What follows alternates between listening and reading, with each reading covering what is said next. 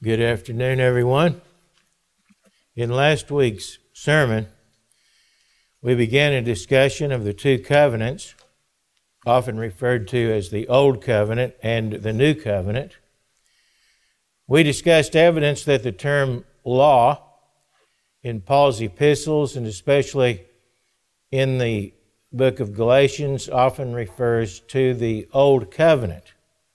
The term law often refers to the Old Covenant, and the term law is actually used in several different ways in the Bible, and the context determines how we're to understand that term in specific instances. We came to the question in Galatians 3 and verse 19, where Paul asks rhetorically, wherefore then serves the law, or why was the law given? And he was asking, why was the Old Covenant given? As we pointed out, Paul is using that term in the book for the Old Covenant. And so he's asking, why was the Old Covenant given? That is, what purpose did it serve?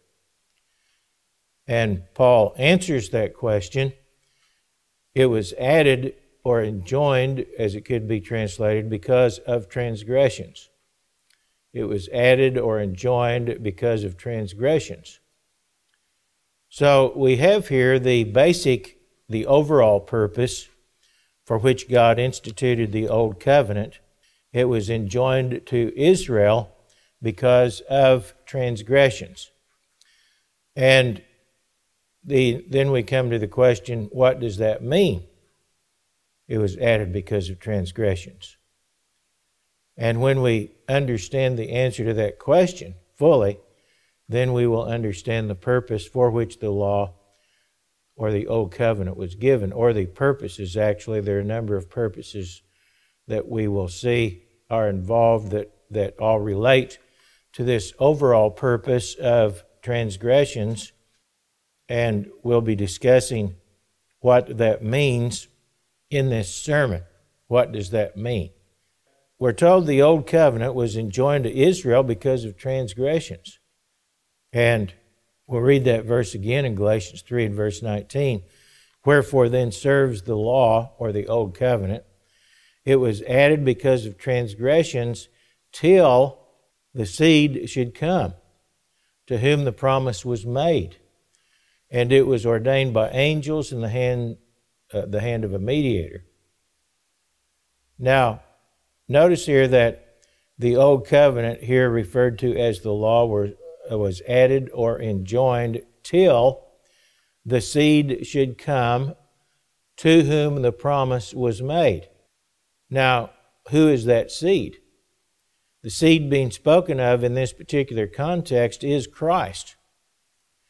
As Paul affirms in verse 16 of Galatians 3, now to Abraham and his seed were the promises made. He does not say, and to seeds as of many, but as of one, and to your seed who is Christ.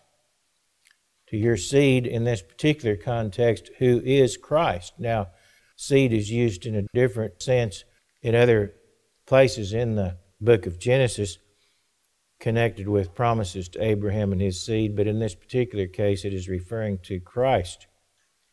And the law, or the Old Covenant, was intended from the beginning to be temporary. It was added or enjoined to Israel alongside the covenant with Abraham, but it was from the very beginning intended to be temporary. As Paul said, it was enjoined until the seed should come, to whom the promise was made. So that law that was given to Israel at Mount Sinai, the Old Covenant, was intended to be temporary. And again, it was enjoined because of transgressions. But transgressions of what? To answer that question, I want to go back to the very beginning, the creation of mankind. After God created Adam, He set him in the Garden of Eden, as we read in Genesis chapter 2, and He commanded Adam to eat of the trees of the garden. He commanded him, and the the way it's often translated in the book of Genesis leads one to believe that perhaps it was a less forceful command than it actually was. But God commanded Adam to eat of the trees of the garden in Eden, and one of those trees was the tree of life. That was one of the trees that God commanded Adam to eat of. And that tree of life is representative of the Spirit of God by which eternal life is given. The gift of eternal life is given through God's Spirit. And that's what that tree of life pictures or is representative of. It's a metaphor in a sense of the Spirit of God and eternal life through the Spirit of God. In Genesis 2 and verse 9, it says, "Out of the ground the Lord God made every tree grow that is pleasant to the sight and good for food. The tree of life was also in the midst of the garden, and the tree of the knowledge of good and evil." And then in verse 16 it says, "The Lord God commanded the man, saying, Of every tree of the garden you may freely eat." Or a more correct translation of "you may freely eat," where it's translated "you may freely eat," a more correct translation would be "eating you shall eat." Of every tree of the garden, eating you shall eat. And that included the tree of life, which was a command to eat of that tree, along with the others. In Genesis 3 and verse 22, this was after Adam had disobeyed God's command. For the first point of disobedience was that he did not follow through and eat of all the trees that God had told him to. He had not eaten of the tree of life. But he had eaten of the one tree that God forbade to him, and that was the tree of the knowledge of good and evil. And then in Genesis 3 and verse 22, after Adam and Eve had eaten of that tree that was forbidden, God said, "Behold, the man has become like one of us to know good and evil. And now lest he put out his hand and take also of the tree of life and eat and live forever." So we see here that he had not eaten of that tree heretofore, and had he eaten of it, he would have been granted eternal life. The tree of life was a symbol of eternal life, which comes from the Spirit of God. In Romans 8 and verse 11, we see that eternal life does come from God's Spirit, or comes through God's Spirit. In Romans 8 and verse 11, it says, "If the Spirit of Him who raised Jesus from the dead dwells in you, He who raised Christ from the dead will also give life to your mortal bodies through His Spirit who dwells in you." So we are given life from the dead through the Spirit of God, which dwells in us if we're genuinely converted. And in Revelation 2 and verse 7, it says, "He who has an ear, let him hear what the Spirit says to the churches. To him who overcomes, I will give to eat from the tree of life, which is in the midst of the paradise of God." And what that is saying is that those who overcome will be granted eternal life in the kingdom of God. The tree of life is a symbol of the Holy Spirit and eternal life in the kingdom of God. Now, the other trees in the Garden of Eden also are metaphorical or typical, representing various prerogatives of and benefits of God's government. And you might say, how do you know that? Well, because there are similar metaphors used elsewhere in the Bible that tell us that as we compare them. For example, in Ezekiel chapter 47 and verse 12, we see a picture of the millennial period, and we see living waters flowing from beneath the temple, or out from the temple of God in Jerusalem, where Jesus will be sitting on His throne at that time. And those living waters will form a mighty river as they flow to the east from Jerusalem, from God's temple and His throne. And in verse 12 it says in Ezekiel 47, along the bank of that river, on this side and that, will grow all kinds of trees used for food. Their leaves will not wither and their fruit will not fail. They will bear fruit every month because their water flows from the sanctuary. In other words, what it's saying is that they will continually bear fruit. And it says their fruit will be for food and their leaves for medicine. Their fruit will be for food and their leaves for medicine or healing. Trees are often used in the Bible as symbols of government or of a kingdom and its fruits, as it is here in this case. For example, in Daniel 4 and verse 10, this is Nebuchadnezzar. In Daniel 4 and verse 10, he says, these were the visions of my head while on my bed. He said, I was looking, and behold, a tree in the midst of the earth, and its height was great. The tree grew and became strong. Its height reached to the heavens, and it could be seen to the ends of all the earth. Its leaves were lovely, its fruit abundant, and in it was food for all.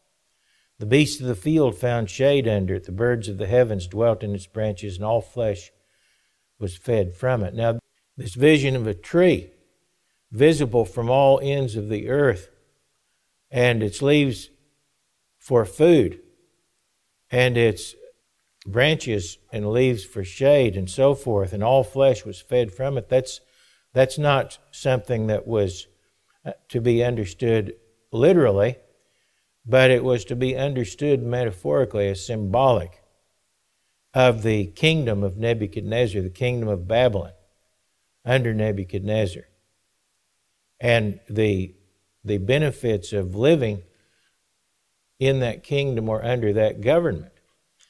In Daniel 4 and verse 20, Daniel is interpreting the vision, and he says, the tree that you saw, he said to Nebuchadnezzar, the tree that you saw which grew and became strong, whose height reached to the heavens, and which could be seen by all the earth, whose leaves were lovely and its fruit abundant, in which was food for all, under which the beasts of the field dwelt, and in whose branches the birds of the heaven had their home. It is you, O King, who have grown and become strong. For your greatness is grown and reaches to the heavens, and your dominion to the end of the earth. So the tree was symbolic of Nebuchadnezzar and his kingdom, which had grown strong. It was, in a sense, a worldwide empire. Its influence reached to the ends of the earth, and as he said, to your dominion to the end of the earth. In Revelation 22, beginning with verse 1, we see a similar metaphor in relation to the New Jerusalem, which will be the capital of God's government after the Father Himself comes down to tabernacle with His family of human beings who have been given eternal life in His family and kingdom. And it says there, He showed me a pure river of water of life, clear as crystal, proceeding from the throne of God and of the Lamb. In the middle of its street and on either side of the river was the tree of life, which bore 12 fruits, which we read a moment ago, each tree yielding its fruit every month. The leaves of the tree were for the healing of the nations. And so this is a metaphor that is used a number of times, several times at least, in the Bible, picturing the benefits and blessings of living under the government of God with what it produces, its fruits. And as we read earlier in Genesis 2 and verse 16, God had commanded Adam to eat of every tree of the garden, which included the tree of life, representing the gift of eternal life through the Spirit of God. But one tree God preserved for Himself, and that one tree represented an office and prerogative of God, which He alone is qualified for and is capable of filling. Now, before discussing and discovering what that office is, what that represents, what office that represents, the tree that was an exception to the others, Let's go back even further into history and review the purpose for which God made mankind in the first place. Both Scripture and the discoveries of modern science reveal that the physical universe is not eternal. It has not always existed. It came into existence at a particular point in time. And it's widely believed among astronomers and theorists that the universe itself came into existence around 15 to 20 billion years ago. But it is not eternal. That's the point. We really don't know how old it is. Nobody knows actually except God. No human beings know precisely how old it is, but it is clear that it is very old. Even the Bible tells us that. And that it came into existence at a point in time. But before the universe existed, there was God. And the Bible tells us that God is eternal. It tells us that in the Godhead are two separate personalities, two beings who are God and are referred to as the Elohim, or the mighty ones. And they both are eternal, neither having any beginning of life nor any end of life. They are eternal. As far as God is concerned, there is no beginning, nor will there be any end. In John 1, verse 1, it says, "In the beginning was the Word." In other words, He existed before there was a beginning as far as the creation is concerned. "And the Word was with God, and the Word was God." Notice the Word, and this, as John tells us, this Word that he is referring to is Jesus Christ. "And the Word was with God, and the Word was God." He was both with God and He was God, because there were two in the beginning who already existed. And He was in the beginning with God. All things were made through Him, and without Him nothing was made that was made. In Him was life, and the life was the light of men. And so what He's telling us is that Jesus Christ has eternal life, and it is through Him that we can receive eternal life. In Hebrews 7 and verse 1 says, "For this Melchizedek, king of Salem," and Melchizedek means king of righteousness, and he was king of Salem, or which means king of peace, "priest of the Most High God, who met Abraham returning from the slaughter of the kings and blessed him, to whom also Abraham gave a tenth part of all," first being translated king of righteousness. That's what Melchizedek means. And then also king of Salem, meaning king of peace, without father, without mother, without genealogy, having neither beginning of days nor end of life, but made like the Son of God, remains a priest continually. And then in verse 8 of Hebrews 7, it says, "Here mortal men receive tithes, but there He receives them, of whom it is witnessed that He lives."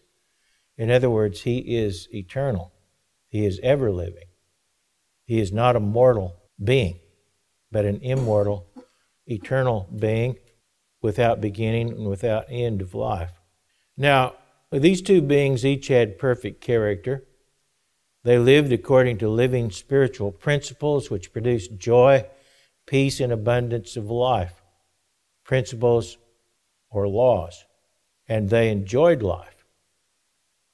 And because of the joy that these beings possessed, and because their minds are characterized by a spirit of giving, they conceived a plan to share with others that life that they had, the life of supreme happiness and joy that they were experiencing. They conceived a great master plan for the creation of a family, also a great nation of beings after their own image.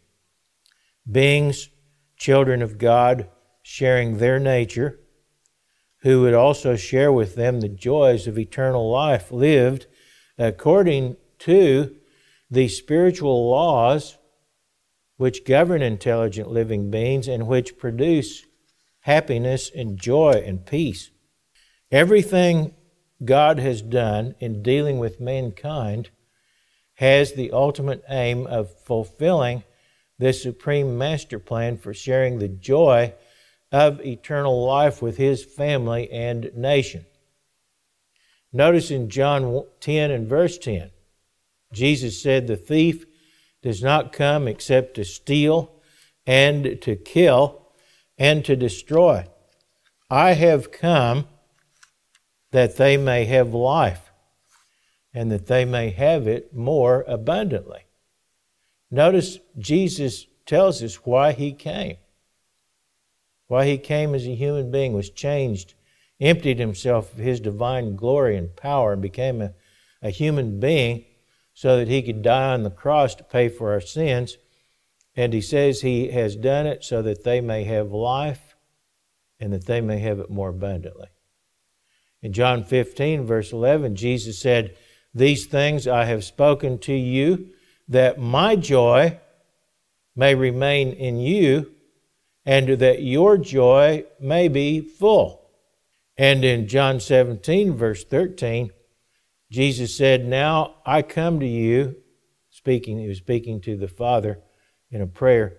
John 17, verse 13, He says, "Now I come to you, and these things I speak in the world, that they may have my joy fulfilled in themselves." This is God's purpose in a nutshell. To give us life. And not just life, but a life filled with joy. Brimming over with joy and happiness for eternity. Like God's life is. God wants us to share His life. That's why He created us. That's why Jesus Christ came, and that's why He preached the gospel. It's why He worked miracles. It's why He died on the cross. It's why He was resurrected. The fulfilling of God's plan requires, however, the development of perfect spiritual character in each one who is to share in the gift of eternal life. And that developing of character involves willing submission to the eternal law of God and to His government, to God Himself. Submission to His laws and His government. Submission to Him as the King and Creator and ruler of the universe. In terms of obedience to His laws, all members of the family and kingdom of God must be of one mind. All must come to willingly adhere to the same standard of love as expressed in God's law, and all must become totally subservient to the will of the Father, the supreme ruler, as administered through His law and His government. Now, of course, every member of that family will have their own individual personalities, but as far as God's law is concerned, all must come to the point where they are willingly obedient and subservient to that law and the supreme ruler. And that is why Jesus Christ revealed to John in Revelation chapter 22 and verse 14, "Blessed are they that do His commandments," said Jesus. "Blessed are they that do His commandments, that they may have right to the tree of life, and may enter in through the gates into the city." The city spoken of here is the New Jerusalem, or the kingdom of God, in effect. "Blessed are they that do His commandments, that they may have right to the tree of life, and may enter in through the gates of the city." And those who are not willing to do His commandments, to live by His commandments, will not have any right to the tree of life, and they will not enter into His kingdom. That's why when Adam refused to do God's commandments, he was denied access to the tree of life, and he was kicked out of the Garden of Eden. Same principle. God's perfect character is expressed in His spiritual eternal law. And that law is based on the divine principle of love, of outgoing concern for others, of doing unto others as you would have them do unto you. And that law is expressed more specifically in His commandments. Now, the law that we're speaking of, which entails the commandments of God, is a spiritual law. And as a spiritual law, it must be spiritually discerned.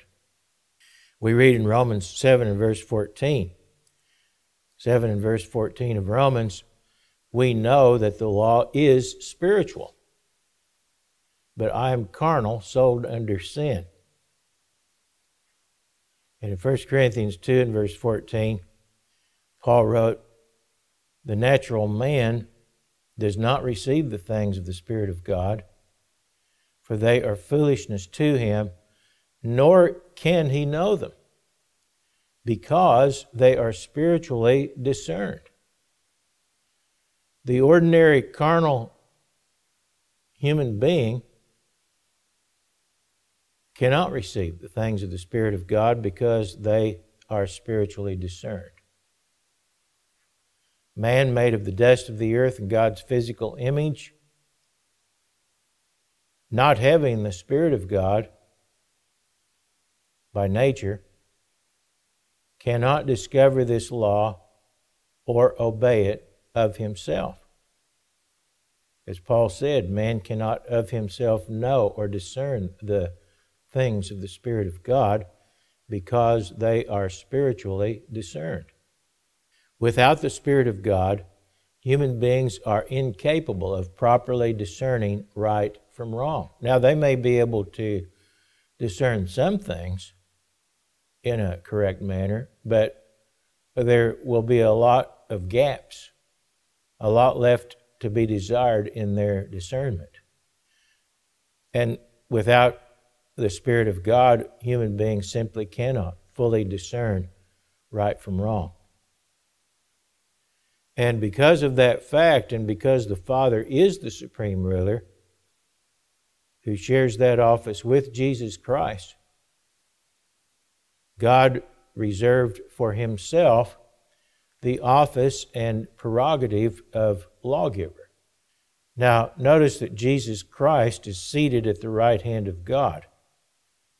That is, the right hand of the Father, and all things are placed under His authority, and that is under the authority of Jesus Christ. In Ephesians 1, in verse 20, says, which He worked, speaking of God, which He worked in Christ when He raised Him from the dead and seated Him at His right hand in the heavenly places, far above all principality and power and might and dominion, and every name that is named, not only in this age, but also in that which is to come.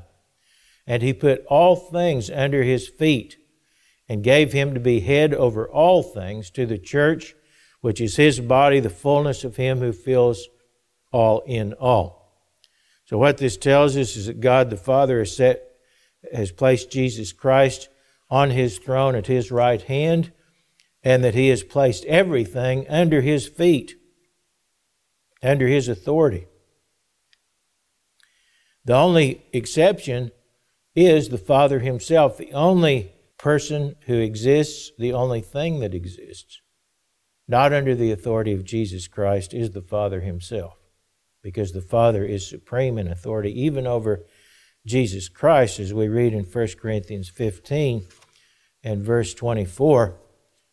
Paul wrote, then comes the end, when He, that is Christ, delivers the kingdom to God the Father, when He puts an end to all rule and all authority and all power, for He must reign till He has put all enemies under His feet. The last enemy that will be destroyed is death, for He has put all things under His feet. But when He says all things are put under Him, it is evident that He who put all things under Him is accepted. Now, when all things are made subject to Him, then the Son Himself will also be subject to Him, that is, to the Father, who put all things under Him, that God may be all in all. And there's a lot in that verse, a lot of meaning there that could be dwelt on for quite a while. But what it tells us is that Christ himself is over everything except the Father. And as head over all things, God is the supreme ruler of the entire creation, and he is the lawgiver. The tree that God reserved for himself in the Garden of Eden represented that office of lawgiver, represented that prerogative of God as the lawgiver, as the sole lawgiver. And it was the tree of the knowledge, or designation as it could be translated, of good and evil. The root of the Hebrew word translated knowledge, the root is yada. The root of the Hebrew word translated knowledge, as in the tree of the knowledge of good and evil, includes a wide variety of meanings, but among those meanings is designation or appointing. To designate, or to determine, or to appoint what is good or evil. To decide, in other words, what is good and what is evil. In other words, to make laws defining the difference between what is good and what is evil. And the laws of God tell us what is good and what is evil. That's what their function is to inform us as to what is good and what is evil, as far as the mind of God is concerned. And God is the lawgiver. As we read in Romans 2 and verse 18, Paul was writing to the Jews here in this particular context, and he was saying to them that they assumed that they know his will, that is the will of God, and to prove the things that are excellent, being instructed out of the law. Notice he said the things that are excellent, they had the opinion that they were in an agreement with the things that are excellent, or good, you might say, being instructed out of the law. Because the law tells us what is excellent or what is good. Goes on to say in verse 20 that they consider themselves to be an instructor of the foolish, a teacher of babes, having the form of knowledge and truth in the law. And that is precisely what the Old Covenant is. It is a form of knowledge and truth. It is the knowledge of good and evil expressed in a specific way. In Romans 3 and verse 20, Paul said, by the deeds of the law, no flesh will be justified in his sight, for by the law is the knowledge of sin. In other words, it is the law that tells us what sin is.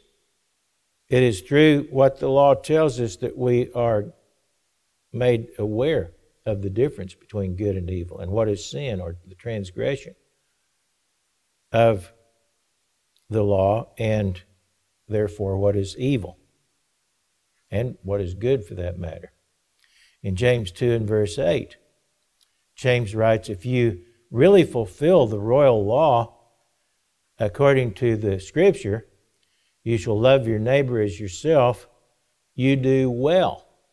Notice the law tells us what is well or what is good to do. You shall love your neighbor as yourself. And if you do that, you're doing good, is what James is saying. In verse 10, he said, whoever shall keep the whole law and yet stumble in one point, he is guilty of all. For he who said, do not commit adultery, also said, do not murder. Now, if you do not commit adultery, but you do murder, you have become a transgressor of the law. So here the law tells us what is evil. Adultery is evil. Murder is evil. And those things are forbidden by the law. In 1 John 5, verse 3, we read, "This is the love of God." This is how the love of God is defined, that we keep His commandments. And His commandments are not burdensome. If we claim to love God, then we will be keeping His commandments, because that is His love. That's how His love is defined. The law defines godly love. Divine love is defined by the commandments of God.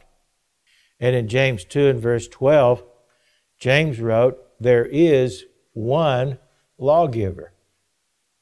There is one lawgiver, and only one, and that is God. So God is the lawgiver, and His laws define good and they define evil. That's the purpose that they serve. The choice given to Adam and Eve, and the choice given to each of us as far as God is concerned, is to obey or to disobey His laws. That's our choice. Either we obey or we disobey. And we will bear the consequences of our choice, for better or for worse. But we are not given the authority to decide what the laws are. We are not given the authority to legislate in violation of God's laws, but only to carry out the principles of God's law or His laws in accordance with His will. But Adam and Eve were not satisfied to obey God. They were not willing to obey God and to receive His blessings as a consequence. But instead they lusted for His prerogative as lawgiver, and they slandered God in their hearts, and they usurped His office as lawgiver when they ate of that tree that was forbidden, even when they refused to follow His command in eating of the trees of the garden to begin with, which included the tree of life.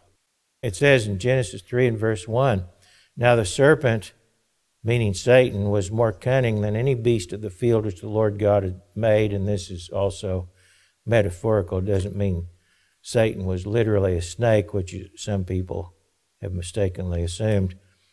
But it's using a serpent as a symbol of cunning and deception and subtlety or camouflage, pretending to be something you're not. "And he said to the woman, Has God indeed said, You shall not eat of every tree of the garden?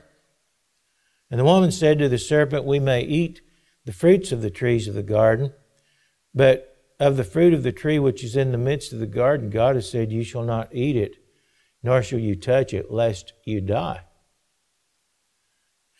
Then the serpent said to the woman, You will not surely die, for God knows that in the day that you eat of it, your eyes will be opened, and you will be like God."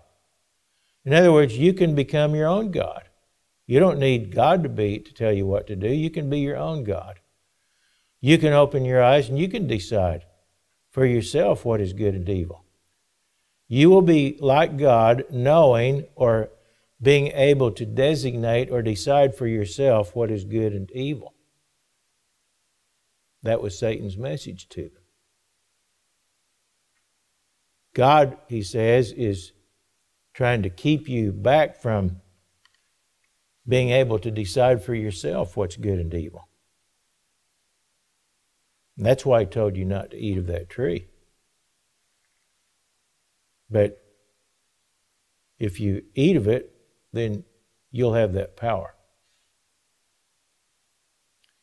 So when the woman saw the tree was good for food and that it was pleasant to the eyes, and a tree desirable to make one wise, that is, wise in one's own sight, she took of its fruit and ate. And she also gave to her husband with her, and he ate. And they were eating something that was forbidden. They were partaking, taking to themselves that office and prerogative of lawgiver. They were making themselves their own lawgiver. But it is not permitted to us to decide for ourselves right and wrong. It is forbidden. Rather, we are judged according to God's laws, the laws which, as far as God is concerned, determine right from wrong. In James 2 and verse 12 it says, "So speak and so do as those who will be judged by the law of liberty." Notice it is not called a law of slavery, it's called a law of liberty because it liberates us. It liberates us to be able to live life to the full, which is impossible without that law. And we will be judged by that law. We don't decide what the laws are, but we will be judged by them. Now, we may think that we're deciding for ourselves what the law is, but ultimately we're going to be judged by the laws of God, not our own laws.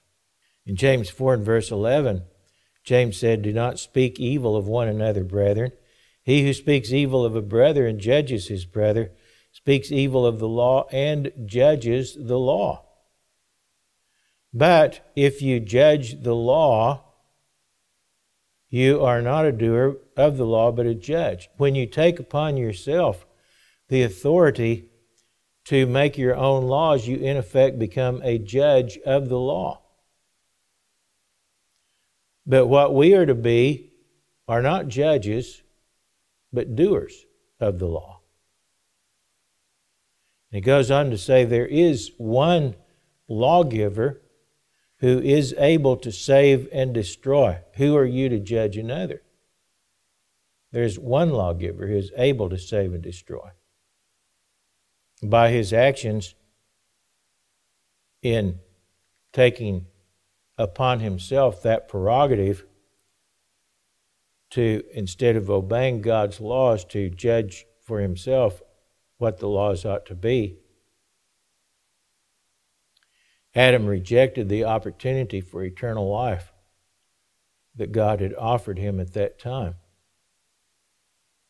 The opportunity for eternal life represented by the tree of life. Now, will Adam be resurrected later and given further opportunity? I don't know. And only God can judge. We're not the judge of those things. God is.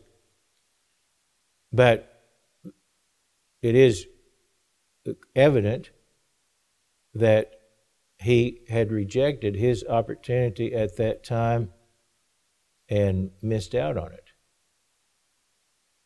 And he was condemned to die as a consequence of his choice. In yielding to Satan, instead of obeying God, Adam and Eve had earned the death penalty, which God had warned them about. And in so doing, they had also chosen Satan's rule over the government of God. They chose to be under Satan's government and under his dominion and power. They'd placed them under his power and his influence. And God has allowed that choice to stand for all of mankind. Satan, for the time being, has remained the god of this world because of the choice the progenitors of mankind made. Now, Adam and Eve, had they taken a different course, had they chosen to obey God, and had they received the Holy Spirit, and with it the gift of eternal life, they may well have replaced Satan, given rulership over the earth directly under God's authority. But that's not what happened. In John 12, however, in verse 31, Jesus said, as he was facing death on the cross to pay for our sins, he said in verse 31, "Now is the judgment of this world. Now the ruler of this world will be cast out," meaning that he was going to be replaced. Satan is the ruler of this world that Jesus was talking about. Satan is the god of this world, or of this age. As we read in 2 Corinthians 4 and verse 4, speaking of those who do not believe the gospel, whose minds the God of this age has blinded, who do not believe, lest the light of the gospel of the glory of Christ, who is the image of God, should shine on them. Notice that Satan is referred to here as the God of this age, the great deceiver, as he is referred to in Revelation chapter 12. The serpent of old, the one who was in the garden and deceived Adam and Eve. That's Satan. But it is God's purpose in due time to remove Satan, as Jesus indicated, as the ruler of this world, and to replace him with a human being. To replace Satan with a human being as ruler over the earth and God's creation. But replace him with a human being who is obedient to God and responsive to his will. Notice what we read in Hebrews chapter 2 and verse 5. Chapter 2 and verse 5 of Hebrews. He, God, has not put the world to come, of which we speak, in subjection to angels. Now the earth is ruled now by an angel, Satan the devil, who is an angelic being who turned against God and rebelled. But he says the world to come is not going to be placed under subjection to angels, but one testified in a certain place, saying, "What is man, that you are mindful of him? Or the Son of Man, that you take care of him? You have made him a little lower than the angels. You have crowned him with glory and honor, and set him over the works of your hands. You have put all things in subjection under his feet." And that statement is quoting from the book of Psalms. But Paul goes on to say, "For in that he put all in subjection under him, he left nothing that is not put under him." He's talking about mankind. He's saying that there will be nothing that is not put under the authority of mankind. But he goes on to say, "But now we do not yet see all things put under him." Satan is still on his throne, so to speak. Satan is still the ruler of this world. Paul says we do not yet see that these things have come to pass. But we see Jesus, who is made a little lower than the angels for the suffering of death, crowned with glory and honor. But Jesus Christ has not yet taken over direct rule of the earth in the sense that he has displaced Satan, but he will one of these days. We're told that Adam is a type of Christ. In certain respects, Jesus Christ came, in a sense, to undo what Adam did by his wrong choice. In Romans 5, verse 14, Paul wrote, "Nevertheless, death reigned from Adam to Moses, even over those who had not sinned, according to the likeness of the transgression of Adam, who is a type of him who was to come." Notice that Adam is a type of him who was to come, that is, a type of Christ. Goes on to say in verse 17, "For if by the one man's offense death reigned through the one, much more those who receive abundance of grace and of the gift of righteousness will reign in life through the one, Jesus Christ. Therefore, as through one man's offense judgment came to all men, resulting in condemnation, even so through one man's righteous act the free gift came to all men, resulting in justification of life. For as by one man's disobedience many were made sinners, so also by the one man's obedience many will be made righteous." So, in a sense, Adam is a type of Christ. Only the two are opposite in that Adam failed through his sins, And Jesus Christ did not fail through his obedience because he did not ever sin. Now, Satan, through deceit, then, because it was through Satan's influence that Adam was led to reject God's government, but by his deception, Satan retained his rulership over the earth. And that rule is called in Romans 5 the reign of death. The reign of death. Now remember that God told Adam that if you partake of that tree that is forbidden, you will die. You'll receive the penalty of death.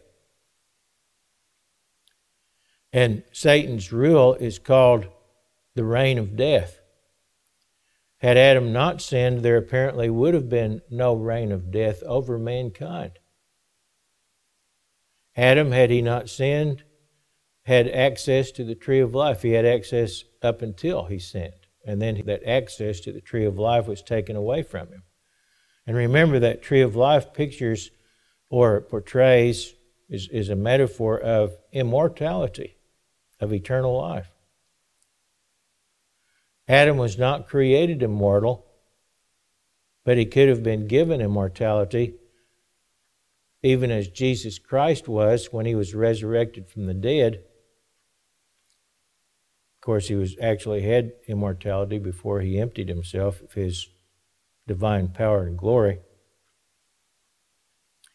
But that immortality was restored to him at the resurrection, and Adam had the opportunity to have immortality, that same gift given to him. But because Satan overthrew Adam, death has awaited every human being. Mankind for 6,000 years have lived under a regime which produces death as its final reward. And the great ruler behind that regime is Satan. And as we read in Romans 5 verse 13, even those who have not sinned after the same manner as Adam, that is, who have not rejected God and his laws as Adam did, have had to succumb to death. Even the righteous have died. Noah, who is referred to as a righteous man, he eventually died. Abraham died. Isaac and Jacob died. David died. Every human being since Adam and Eve, everyone has died. Except those, of course, who are still living. And all of us will die too eventually, unless Christ comes before that happens. As it says, death reigned from Adam to Moses, even over those who had not sinned according to the likeness of the transgression of Adam. So it was by one man, the physical father of mankind, that death entered. As Paul wrote in Romans 5 verse 12, therefore just as through one man sin entered the world, and death through sin, and thus death spread to all men because all sinned. All except one. And in 1 Corinthians 15 verse 21, Paul wrote, for since by man came death, by man also came the resurrection of the dead. For as in Adam all die, even so in Christ all shall be made alive. And in Hebrews 9 verse 27, it is appointed unto men once to die, but after this the judgment. Death, as God told Adam, is the penalty for breaking God's laws. It's the penalty for breaking God's spiritual law. And God has allowed every human who's ever lived for the last 6,000 years to die to drive that lesson home. Mankind's history tells us that the penalty for sin is death. That the ultimate consequence of sin, of breaking God's laws, is death. After Adam was put out of God's presence in the Garden of Eden, he began to sire sons and daughters, and mankind began to multiply on the face of the earth. But as human beings multiplied, mankind became more and more corrupt, more and more rebellious against God, and disdainful of His laws. So it tells us in Genesis 6 and verse 11, the earth also was corrupt before God, and the earth was filled with violence. So God looked upon the earth, and indeed it was corrupt, for all flesh had corrupted their way on the earth. And evidently in that age, from the brief information we're given in the Scriptures, only a very few people before the flood chose to obey God. When God finally determined to destroy humanity 1,656 years after He had created the first man, only one man was found faithful to Him and worthy of salvation, and that man was Noah.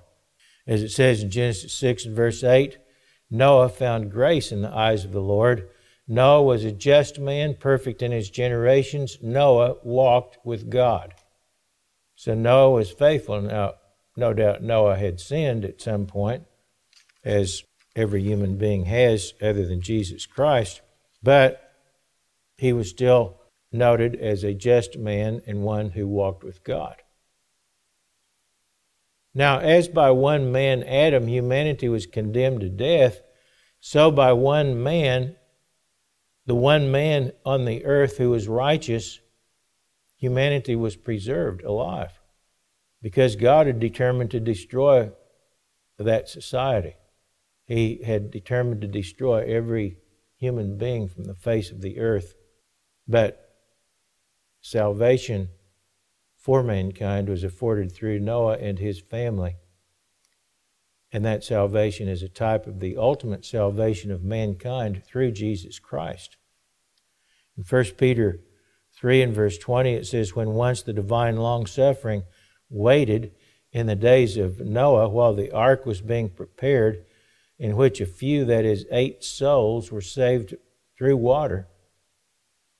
There is also an antitype which now saves us, baptism.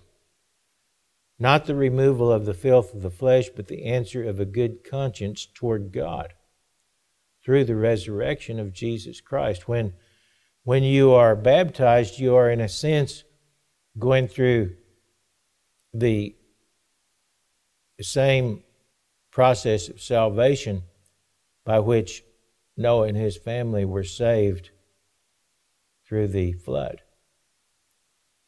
Only it is a spiritual salvation that is represented by baptism, a renewing of life, the recreation, so to speak, the rebirth of a new man. And you're picturing the resurrection of the death and resurrection of Jesus Christ, and you are, in a sense, imitating that in a metaphorical sense. Now, after the flood, mankind once again began to multiply, and once again the great bulk of humanity became rebellious and corrupt and sinful. And the various families of mankind, not too long after the flood, mankind had reproduced rapidly and grown in population considerably within a relatively short time. And there were 3 sons of Noah, and each son had produced offspring. And there were developed from those descendants various families of mankind. And it was God's intent to take these different families of mankind and place them, each separate family, in its own inheritance, its own place on the earth to dwell as a family. But they didn't want to do that. They didn't want to be separated as God had ordained.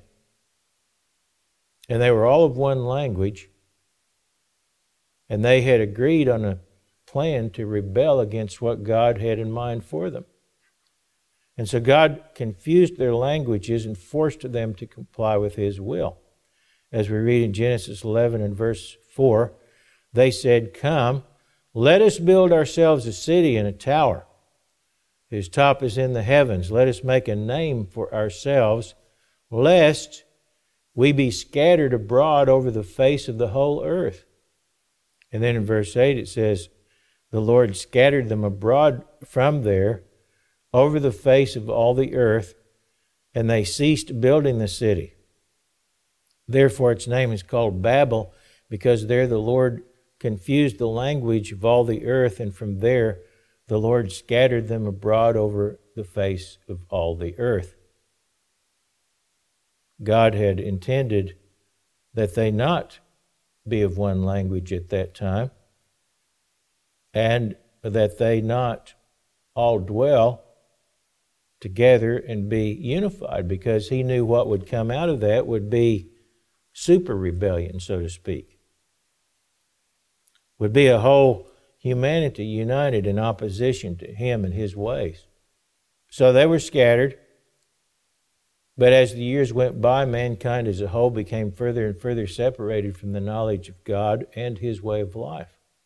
And as we read through Genesis, we find glimpses of man's continuing degeneration. In chapter 20, we find a certain knowledge of God's way still evident among the nations in Abraham's time.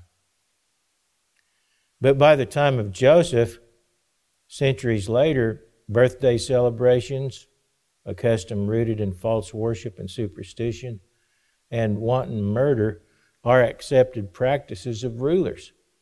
As we read in Genesis 40 and verse 20, "Now it came to pass on the third day," this was the third day after a vision, which had been interpreted by Joseph, or a couple of visions actually. "It came to pass on the third day, which was Pharaoh's birthday, that he made a feast for all his servants." So Pharaoh had a big birthday party. "And he lifted up the head of the chief butler and the chief baker," the chief butler and the chief baker had been cast into prison for some unspecified reason, except that they had displeased Pharaoh. But he had cast them into prison. And on this day, the birthday of Pharaoh, he lifted up the head of the chief butler and the chief baker among his servants. But then he restored the chief butler to his butlership again, and he placed the cup in Pharaoh's hand, but he hanged the chief baker, as Joseph had interpreted to them. Now, this was just the tip of the iceberg of things that were going on in the world at that time. But later on, by the time of Moses, even still later, all but remnants of the knowledge of God had been forgotten. The descendants of Israel, now of course, Israel, or Jacob, knew God and was faithful to God. But by the time of Moses, several generations later, the descendants of Israel were living under the oppression of slavery in Egypt. And they were serving strange gods in a foreign land. As Joshua commented to the Israelites, this was after they came out of Egypt and into the Promised Land. But notice what he said in Joshua 24 and verse 14. "Now therefore," he said to the Israelites, "fear the Lord, serve Him in sincerity and in truth, and put away the gods which your fathers served on the other side of the river and in Egypt. Serve the Lord." So he had to tell the Israelites, this was after they'd been brought out of Egypt, after they had made the covenant with God at Mount Sinai, after they had been brought into the Promised Land and received their inheritance.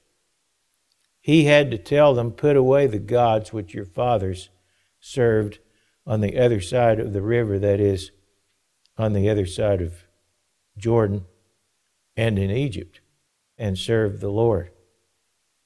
So there was rank idolatry, which persisted even after the people of Israel came out of Egypt. The law of God, those eternal principles which together comprise the way of life, was being universally transgressed on the earth.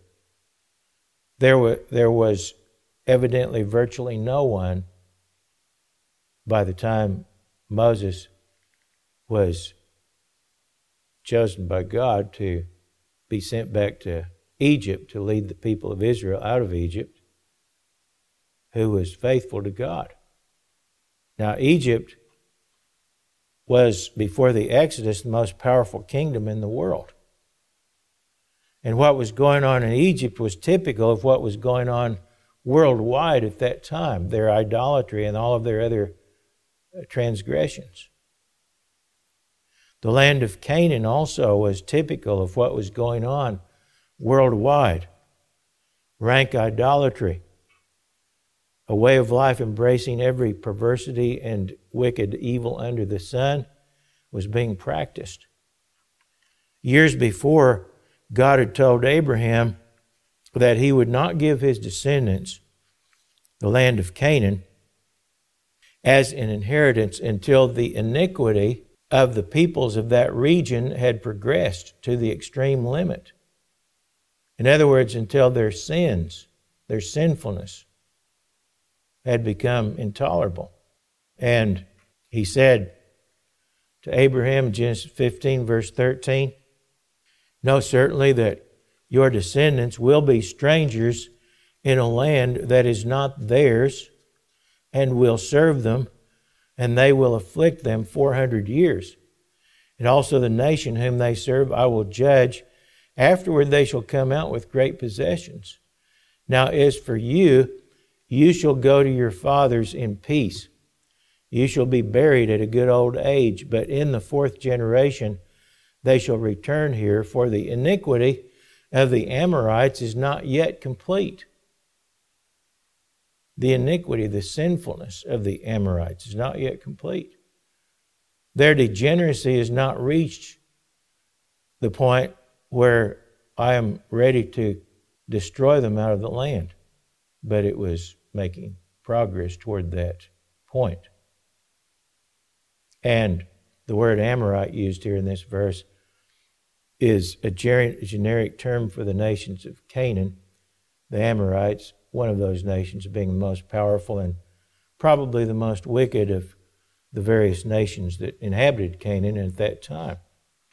But their iniquity was not yet complete at that time, but it was complete by the time of the Exodus. And that indicates what conditions on earth were like by the time of the Exodus. Archaeology and history, as well as the Bible record, teach us that such abominable practices as adultery, fornication, prostitution, sodomy, murder, and cannibalism were all a part of commonly accepted customs of the day. And all of these things, interestingly enough, were being done under the guise of religion. So it was an idolatrous system which embraced every manner of sin one could imagine. So, back to the question, why was the law or the Old Covenant given? Because of universal transgression of those very principles given expression in the law or the Old Covenant. The giving of the Old Covenant was a major step in laying the groundwork for the restoration of God's government on the earth. God had determined to give man 6,000 years in which to experience firsthand the misery of living contrary to His law. The flood had demonstrated the ultimate end of man-made society apart from any restoration of God's government. And now, mankind had corrupted himself almost, if not altogether, as much as he had done before the flood. So the overall reason that the law or the Old Covenant was given was because of transgressions in order to deal with the situation, the circumstances at hand. Due to transgressions, the transgressions of all mankind, God instituted the Old Covenant. And it was time for God to begin laying the groundwork for the restoration of His government by separating and preserving a people for Himself, a first fruit, so to speak, of mankind. And this brings us to the first of 5 major reasons for the institution of the Old Covenant, all related to the overall problem of sin. And in the next sermon in this series, we will plan to discuss these reasons in greater detail.